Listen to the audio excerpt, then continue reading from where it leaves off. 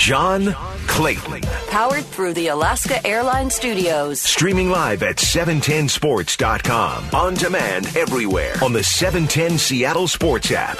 Now, John Clayton. And joining us, Nick Wagner from ESPN.com, covers the 49ers. And I don't know, Nick, when you're comparing notes with, your colleagues, my ex-colleagues from Philadelphia and Dallas and the Los Angeles Chargers, how do you compare the injury stuff that you four people have had to go through? Because I don't think I've ever seen as many injuries. I keep track of missed starts and all that stuff, and it's absolutely brutal what's going on with these four teams.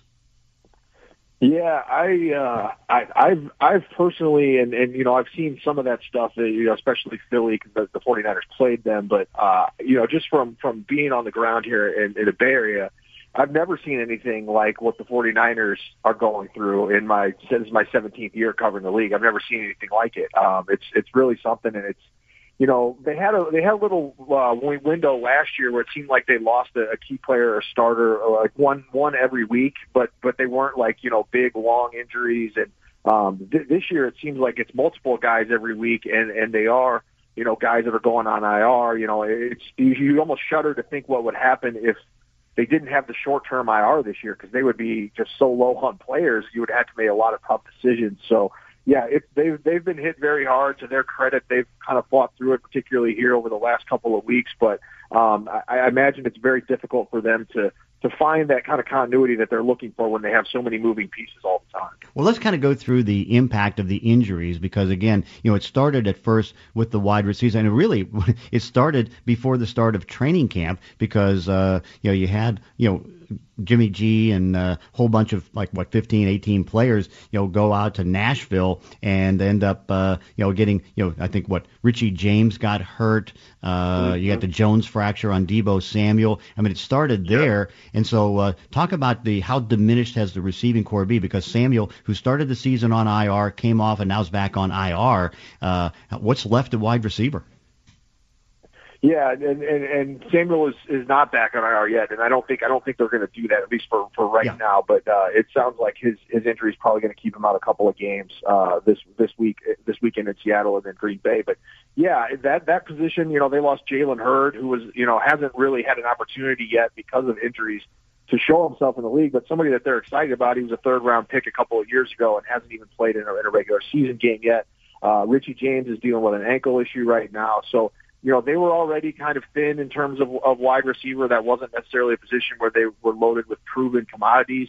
And now you take away Deebo Samuel, who really, to me, John, was kind of becoming one of the guys that really makes the whole thing go offensively, just because he's so versatile and they can use him in so many different ways. And that's kind of what Kyle Shanahan has tried to build here. It really took a lot of pressure off of Brandon Ayuk, the first round receiver who had his first 100-yard game last week. I don't think it was a coincidence that when, Kittle and Samuel were on the field, you saw Ayuk start to take a step forward. So, yeah, that position has been hit hard. Obviously, the Nick Bosa injury is the biggest one because it was a season ender, and because I would argue he was probably one of the three guys on the team they could least afford to lose. And it's really completely changed the complexion of how they play defense.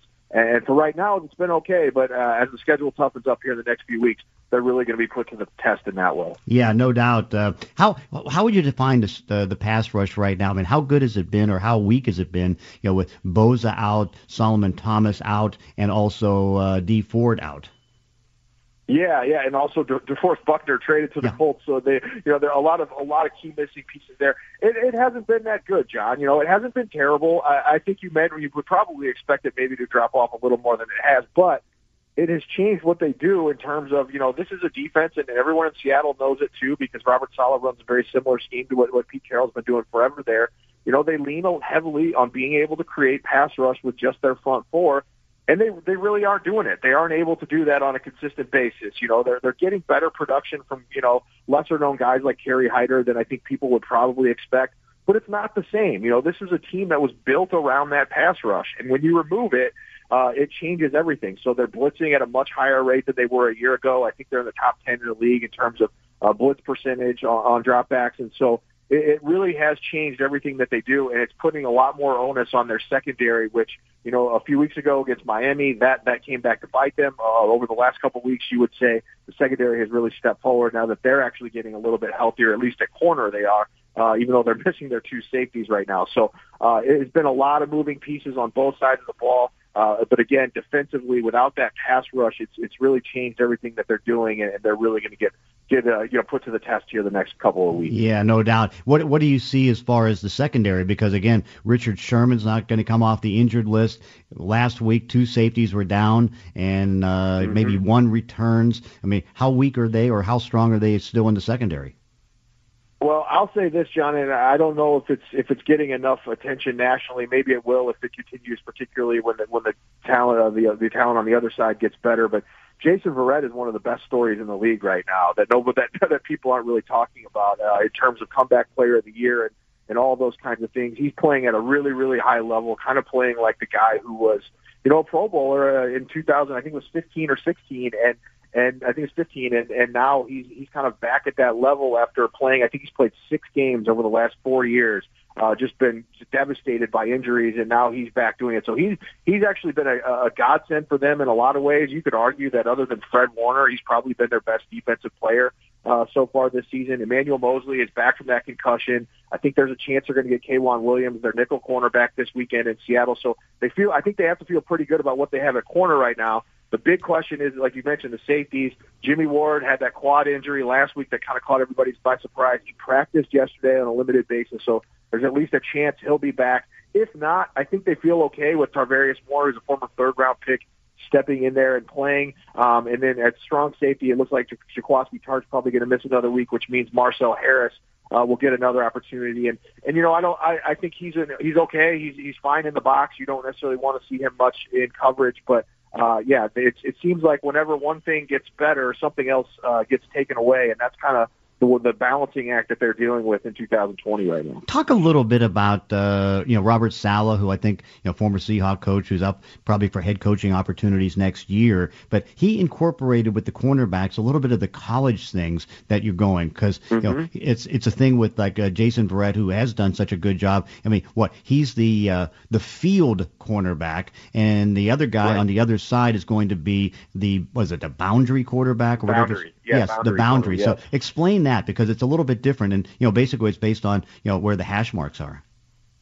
Yeah, it's interesting that that's one of the big tweaks that he's made. Is everyone in Seattle knows kind of the hallmark of these defenses has always been just play cover 3. It's a single high safety, strong safety comes down in the box, 2 corners on the outside play zone.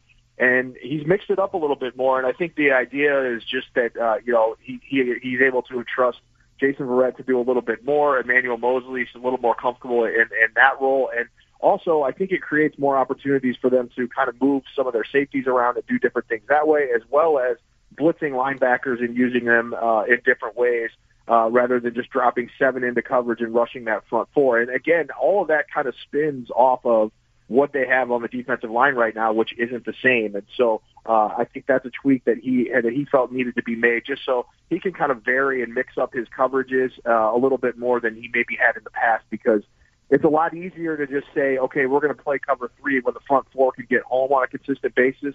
But when you have to dial up pressure, you need to find ways to confuse offenses and provide them different looks on the back end so that it can maybe make that get by that extra tick of a second to get for that pressure to get home. And then finally, I guess a couple of weeks ago, people, I think, wrongfully were thinking, the 49ers are ready to give up on Jimmy Garoppolo. But I think so much of it was the fact that I think Kyle Shanahan made a mistake playing him with that first week of that, or too early with the high ankle sprain. Right. But where is Jimmy Garoppolo as far as how the organization feels about him, and how's he playing?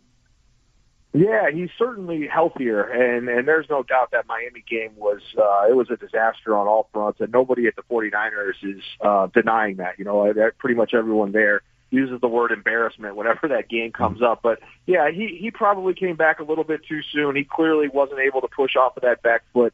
And over the last couple of weeks, he's been a lot better. And I know the numbers last week were a little bit maybe off kilter. They won so handily, but he had 2 interceptions, which kind of brought the passer rating down and all that kind of stuff. But I thought he was really solid in that game. And one of those interceptions was on a Hail Mary at the end of the half. So that's one of those where the numbers might be a little bit deceiving. But I will still say this. I think that at this point, the odds are better than not that he's going to continue to be the quarterback moving into the future. But I do think there are still questions that he has to answer. And I think you're going to find the answers to a lot of those, good or bad, over the next, 4 or 5 weeks. They play the Seahawks on Sunday, obviously, and then they play the Packers on Thursday night next week, and then the following week they go to New Orleans. And so this is a 3-game stretch where I think you're going to see them in games more where it's a little bit more of a shootout, and the onus is going to be a little bit more on Jimmy Garoppolo to push the ball down the field.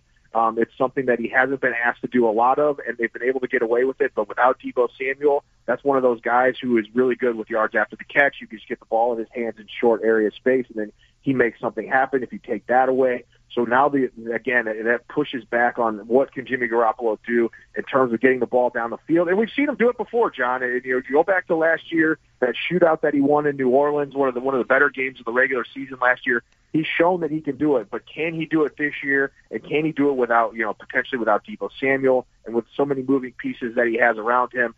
Those are questions that I think he needs to answer, and I think that if he's able to answer them in the affirmative, it's only going to solidify his position as this team's quarterback moving forward. I guess the only thing that's positive right now is the fact that every beat writer in the country is pretty much working mostly from home and, of course, is healthy because they're not like the 4 teams that we mentioned with injuries. Everybody's pretty healthy, as I know you are, Nick. Hey, thank you for joining us.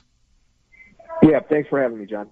Okay, and of course, make sure that be sure to check out the professors. Oh, actually, no, I'm sorry. Listen to the show on 710sports.com and the 710 Sports app. It is powered by the Dubin Law Group. That's on the 710 Sports app. Coming up next, we get out the report card. This is the John Clayton Show, 710 ESPN Seattle.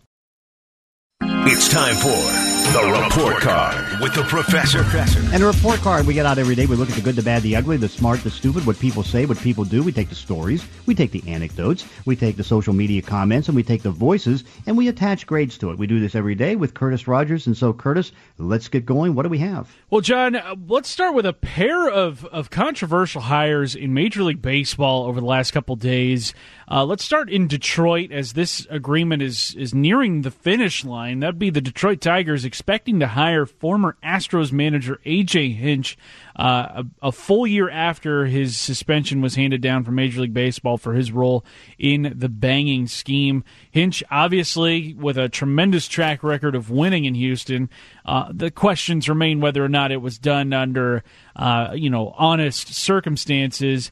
How are we grading the Tigers, a team clearly on the rebuild in Major League Baseball, going out and getting maybe the best available manager? I'll give it a C, because, again, it's like you still have to think he didn't have authority on that team to overrule what the players were doing, or at least he was part of it, and he deserved a suspension. But I think that question still has to be there, because it's like, okay, he's a good manager. Obviously, he's had great success in Houston, but it's like, can you totally control your players? And you have to wonder about that. I think so. I'm going to give it a C, right in the middle.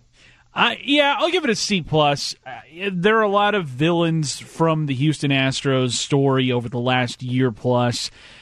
I don't think A.J. Hinch is going to be one that many people want to throw stones at beyond, I guess, this season. I mean, obviously, what he did was wrong, and he may or may not have had a role in it. He definitely turned a blind eye to it, but he did say, hey, guys, let's stop this right now. He did say that under testimony with Major League Baseball. But to go from a team like the Astros to the Tigers, and the Tigers have been at the bottom of the American League for about the last 5 or 6 years now, it's going to be an uphill climb for him and that Tigers organization. Hopefully they don't develop some sort of outside-the-box scheme in how to decipher pitches and whatnot. Mm-hmm. Going to be an interesting hire over in Detroit. And then sticking in the same division, John, the Chicago White Sox, a team that actually made the playoffs this year, and they have one of the best young rosters in all of baseball. Well, they have hired 76-year-old Tony La Russa, who has not managed since 2011 when the St. Louis Cardinals won the World Series. He's going to be their new manager. Now, La Russa's personality, very ornery. He is a no-nonsense kind of guy, and this is a White Sox team that has a lot of young, bright personalities on it. Now, White Sox fans especially, not really happy with the hire, But the crazy part about this story is Jerry Reinsdorf, who has owned the White Sox organization for a long time now. He also owns the Chicago Bulls, and as we learned in the Last Dance documentary, he likes to meddle. He likes to get in to how the organizations are operating and throw his weight around a little bit. In an interview a year ago, he was asked about Tony La Russa potentially managing the Chicago White Sox. This is with Graham Bensinger. And Reinsdorf said he did not want Tony La Russa as his manager. Here's that audio. He's won 3 World Series, and he's in the Hall of Fame. And so, there's no reason to go back to managing and have to try to deal with people who are 22 years old when you're 75 years old. Quite the change of heart from Jerry Reinsdorf. How are we grading that audio, John? I'm going to give it a D. First off, a young team trying to identify with a 76-year-old crusty manager. I just think it doesn't make a lot of sense. Now, again, we're watching in football that, the Bill Belichick's, Pete Carroll's, and all that stuff in their 60s still can identify, do things with the players. Bruce Arians is doing it, and so that's okay. But 76 years old, and particularly, and again, I know this is one of the things that kind of irritates me as a Hall of Fame voter, is that Bill Parcells was being promoted as one. It's like, okay, I'm done. I'm not going to coach again, and then you vote him into the Hall of Fame. Then he comes back and coaches, and it's like, okay, well, we didn't vote him in. We put a 5-year window to wait. But in the case of La Russa, it's like, okay, what are we doing here? I give it a D. Yeah, and I wonder just how much longer he's going to manage the White Sox. This can't be a move you're looking at. Hope he didn't sign a 5-year deal. Exactly. This is not somebody you're going to have around for 10 years, because if you do, he's going to be approaching 90 years old at that point. This is a move that the White Sox, I think, are hoping to maximize their title window. I would imagine with this move they're thinking maybe within the next 2 or 3 seasons, but it's very head-scratching to me that a team with this much future, and this is a core group of players that's going to be around for 5, 6, 7 more seasons together. It doesn't really make sense. I'm going to give the hire about a D+, because it just seems to me it's going to be like oil and water. Yeah. Finally, John, on the report card last night, Matt Ryan scoring a rushing touchdown, something he doesn't normally do. Here's that highlight. Ryan gets it, moves to the right. He's got some room to run. He's going to run it inside the 10, inside the 5, angles for the pylon, and he is in, standing up. Touchdown, Matt Ryan and the Atlanta Falcons. A rare touchdown run. 13 yards from Matt Ryan. He's not exactly the fleetest of foot, and he was asked about that in his post-game press conference. Here's the question and his answer. And when you got about 31 yards rushing on the season into this game, and you end up with almost that in this game, it provides a spark to the guys, right? They love seeing you get after it and get those hard-eated first downs.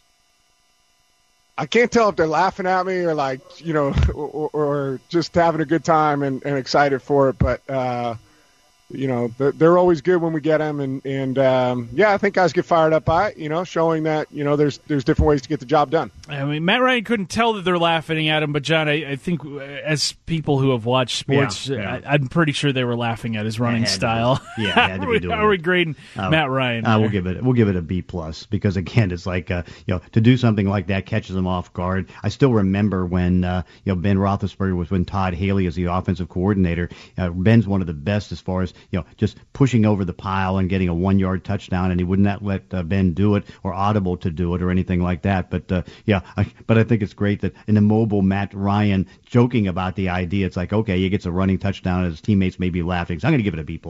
Yeah, I'll give Matt Ryan an A for that answer, because he's been around the game for as long as he has. We all know his style. He's a classic pocket passer, and anytime a quarterback like that gets going, whether it be Peyton Manning or Tom Brady, somebody like that, it almost looks like they're running backwards out there. But shout out to him for getting that rushing touchdown, and that is it for today's report card, John. Okay, be sure to check out the Professor's Notes at 710sports.com. The Professor's Notes are brought to you by Infinity of Tacoma at Fife. Coming up next, we're going to get on the Vizzy Hard Seltzer text line and get the text questions. You can text us at 710-710. John Clayton Show, 710 ESPN Seattle.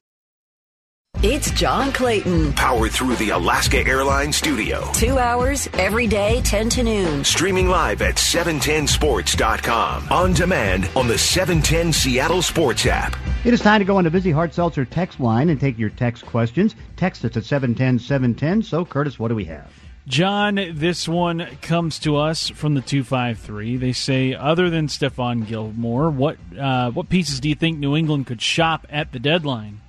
Well, I mean, not much at wide receiver, that's for sure. Not going to get anything there. You know, the one, and again, I don't know if it could work because, again, it's like $14.1 million. Joe Thuney, the guard who's on the franchise tag, you know, that could be a possibility because it's a big number and all that stuff. You know, I don't know if a team needs a running back. I mean, would James White be a candidate? I mean, that could be a possibility. I'd say Sony Michel, but he's on the Kovitz list, and so he's probably not going to be going anywhere. So I'd say offensive lineman. There's nothing to shop at tight end, wide receiver. I'll tell you the one thing that if you're in need of a coverage cornerback, and that's just not Stephon Gilmore, but they have two other cornerbacks that are really good in coverage, and so I think I'd be calling on those two guys.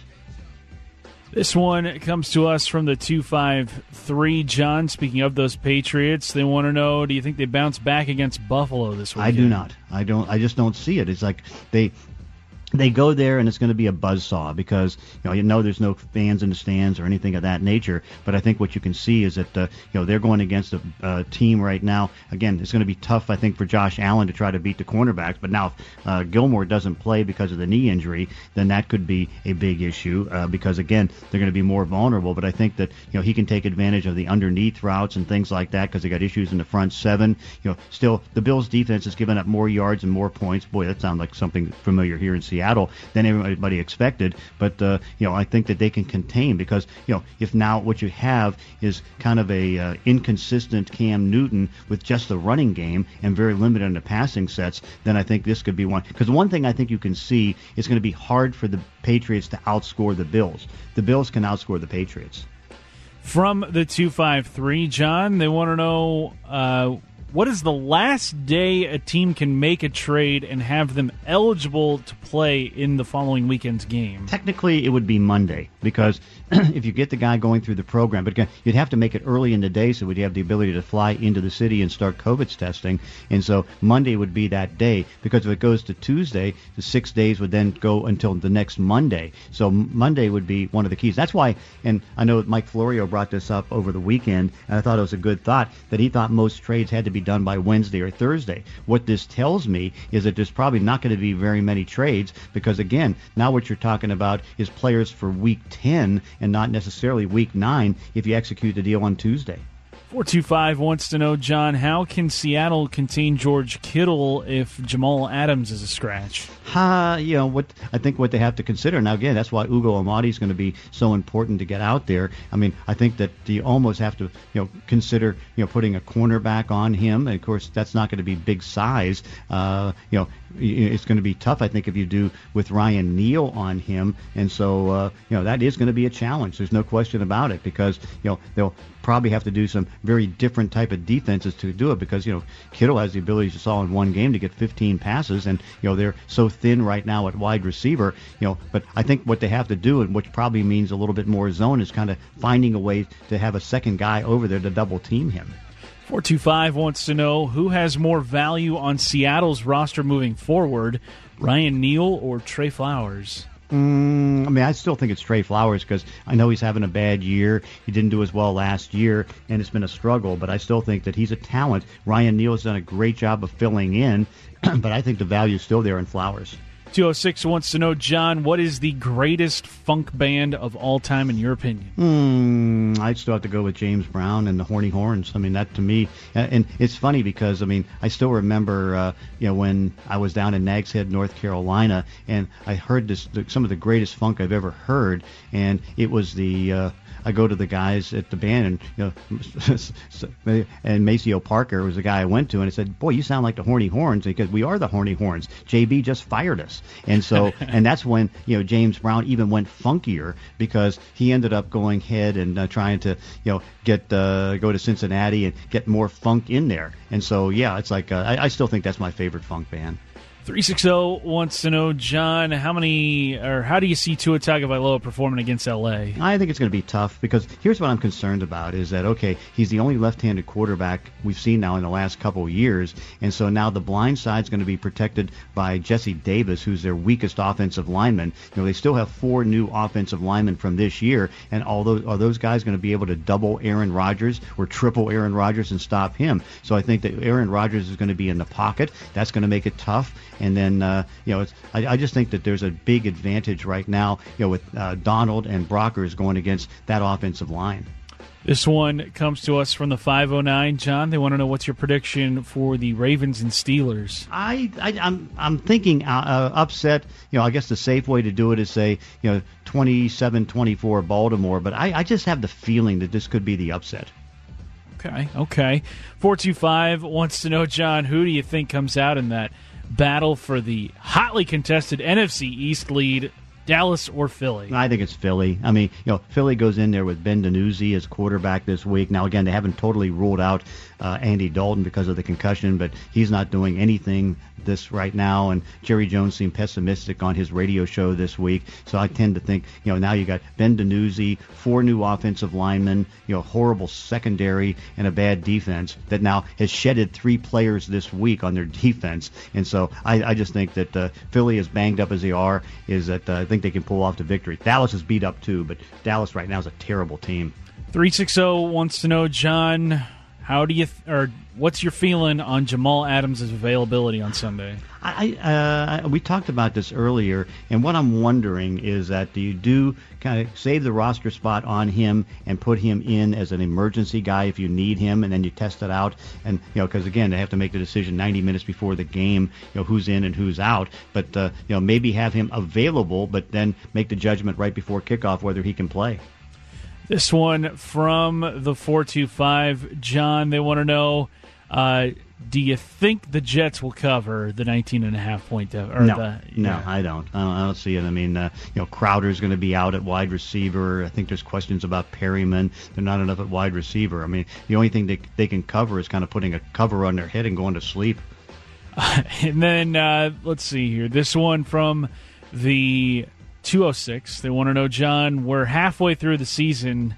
Do you think Earl Thomas plays in the 2020 season? I'm tending to doubt it. It's like, you saw the comments made by Eric Reed. The Redskins lose Landon Collins and with an Achilles tear, and they call him Ron Rivera because he had him down in Carolina and says, okay, can you come to the practice squad? And he said, I'm not coming to the practice squad. That's an insult to me. It's like, I don't want to do that. I'm more of a practice. But I was going through the last 2-3 weeks, and I think there's only been 1 or 2 players that, get vested veteran guys 5 years in the league or more that didn't go through the practice squad to get on a roster. And I get the feeling Earl Thomas is going to be one of those that says, I'm not going to go on a practice squad, so I'd say no. Then finally, John, tomorrow is Halloween, so the 206 wants to know, what was your favorite candy to get while trick-or-treating growing up? I still, not that you get it all the time, but it's like, I still like the ones that would give you the Mike and Ike's because I like Mike and Ike's so much. Like in every stop, you were going to be able to get Reese's Cups, Reese's Pieces and all that stuff. That's okay. Milk Duds were kind of a nice one to get too, but my favorite is the one you get Mike and Ike's. What about yours? I've got to go with Snickers and Reese's Cups. Yeah. Those are my 2. If I find those in my trick-or-treating bag as a kid, I am all about those. So are you going to go out and get dressed up and go around? No. I can barely walk right now, Professor. That's true. It's not going to be easy. Boots made for not walking. That's just what this one will do. That is it for text questions, Professor. Okay, coming up next, we're going to get together with our daily dose of the Gros with Dave Grosby. John Clayton Show, 710 ESPN Seattle. John Clayton. Powered through the Alaska Airlines Studios. On demand with the 710 Seattle Sports app. It is time for our daily dose of the Gros with Dave Grosby, and actually we'll get into football in a few minutes, but boy, some of the baseball things to open up, I guess. What's your thoughts on the hiring in Chicago with the White Sox of 76-year-old Tony La Russa? Wonder if Lou Pinella's phone is ringing. Could be. It's a very strange move on paper, and I'm surprised to say the very least. I mean, the White Sox were a team in ascension this year, and made really had a very good season. With a lot of great young players. La Russa's been out of the game specifically for a while, but we see older coaches having success, so maybe this will work. I mean, it caught me completely by surprise, and like I said, the first thing I thought it was Lou Piniella, who I think is about the same age, but I don't think has any interest in coming back and coaching. So we'll see how this plays out. But this is the Dusty Baker effect, is what I'll call it, John. When the Astros hired him, and he just did such a great job of stewarding them this year at age 71. So we'll call it the Dusty Baker effect, and we'll wish old Tony luck. Very strange, though. I mean, you just kind of shake your head. I mean, how do you think at 76 he's going to be identified with the young players on that team? Well, it's not so much that. It's the game is completely different, and as we've seen it, it's based on sabermetrics. It's based on general managers, having a lot of input into what game strategy is. I'm not sure how the whole thing fits. So I don't think it'll be that difficult for him to relate to players, believe it or not in baseball, but to relate to the game the way it's played now, I'm gonna I'll wait and see. It's a very curious choice, to say the very least. Oh, no doubt. I mean, and very, very unusual. So it's like, now we'll have to just see how that does. And the other hiring yesterday, A.J. Hinch, who, of course, was suspended for the year because of all the cheating and stuff that was going on with the Astros. What's your thoughts on that hire? He's a good manager. I mean, he was. If you're asking me if I thought it was a good move or was he going to get a chance, I mean, he served his penalty, and once he did, he was going to get another chance. So, not in my book, I guess the general feeling would be not a surprise if he's getting another chance to manage. Mm-hmm. Yeah. So, how do you think he would do? How good of a manager is he?